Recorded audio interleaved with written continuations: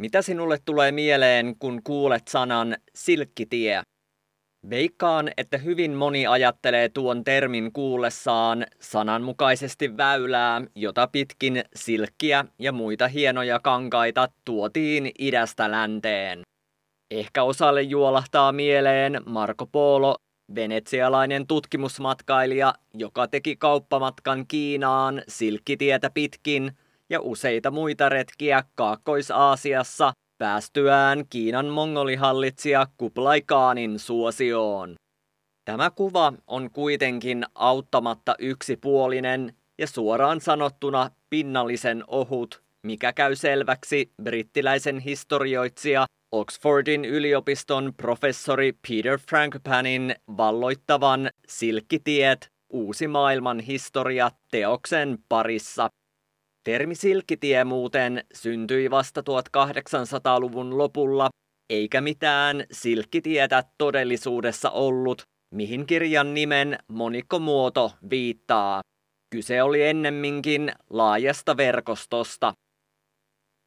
Peter Frankopan vie lukijan tutkimusmatkalle alueelle, jota hän kutsuu syystäkin muun muassa sivilisaation kehdoksi ja maailman keskipisteeksi, tämän planeetan sykkiväksi sydämeksi.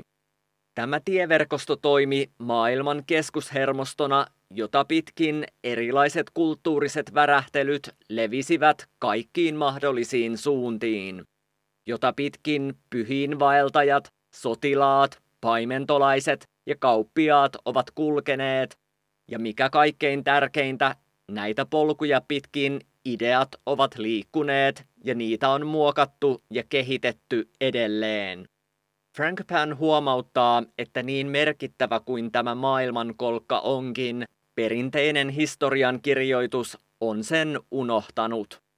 Syynä tälle on ollut orientalismi, eli vahingollinen näkemys, jonka mukaan itä on kehittymätön ja huonompi kuin länsi, eikä näin ollen riittävän tärkeä tutkimuksen kohde.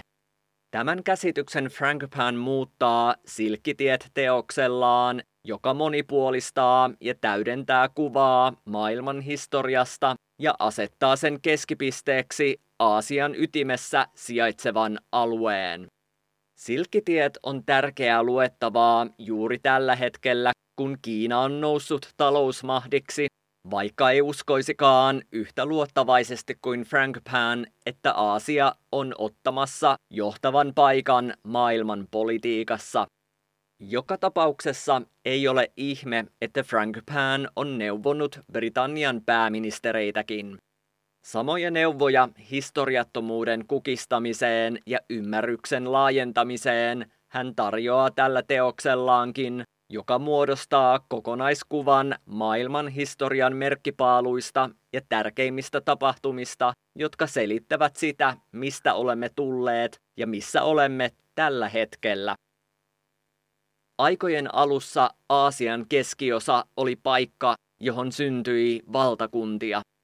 Näin Peter Frankopan aloittaa selkeän, sujuvan ja johdonmukaisen tarinansa, jonka keskeinen väite on, että silkkiteillä käydyllä vuorovaikutuksella on ollut huomattavan suurempi ja syvempi vaikutus ihmiskunnan historiassa kuin mitä länsikeskeinen historian tutkimus on tahtonut tai tahtoo myöntää. Yleinen länsimainen ajatuskulku on, että me olemme antiikin Kreikan ja Rooman perillisiä. Niistä syntyi kristillinen Eurooppa, joka synnytti renessanssin, josta seurasi valistus, joka johti poliittiseen demokratiaan ja teolliseen vallankumoukseen, joiden yhdistelmän lopputuloksena muodostui Yhdysvallat konkreettisena merkkinä oikeudesta elämään, vapauteen ja onnen tavoitteluun. Tämä yksiulotteinen tulkinta maailman historiasta ei palvele ketään, kuten viime vuosisata ja tämän vuosituhannen alku on osoittanut. Pinnallinen tietämys tai suoranainen tietämättömyys on johtanut länsimaiden osalta lukuisiin väärinkäsityksiin, jotka ovat aiheuttaneet levottomuuksia, kurjuutta, väkivaltaa ja epävakautta esimerkiksi Lähi-idässä. Frankopan tekee läpi kirjan kiehtovia huomioita ja tarjoilee osuvia muistutuksia, jotka saavat miettimään sitä, millaista kuvaa länsimaissa ylläpidetään. Frankopan esimerkiksi huomioi sodan merkityksen lännen nousussa.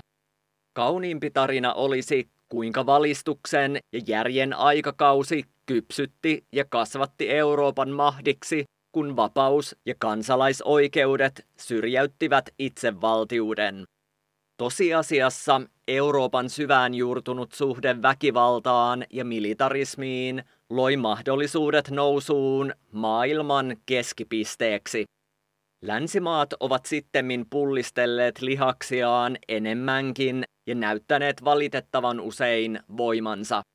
Tämä on luonnollisesti johtanut moniin ongelmiin yksistään viime vuosikymmeninä niin Lähi-idässä, Vietnamissa ja Afganistanissa. Helsingin Sanomien haastattelussa Frankopan luettelee länsimaiden ymmärtäneen väärin useita asioita idästä, mikä ajaa hänet aiheellisesti kysymään kovin yksinkertaisen kysymyksen. Mitä länsimaat oikeastaan ymmärtävät oikein? Periaatteessa tästä on kyse Silkkitiet-teoksessa. Se auttaa kalibroimaan uudelleen historiallista ymmärrystä, tarkistamaan länsimaista näkökulmaa ja asettamaan länsimaista ajattelua asianmukaiseen kontekstiin. Mikä parasta, päätä huimaavan informatiivinen Silkkitiet on teoksena äärettömän vetävää luettavaa, eikä sitä millään malttaisi laskea käsistään. Radio Moreeni, Tampereella vuodesta 1989.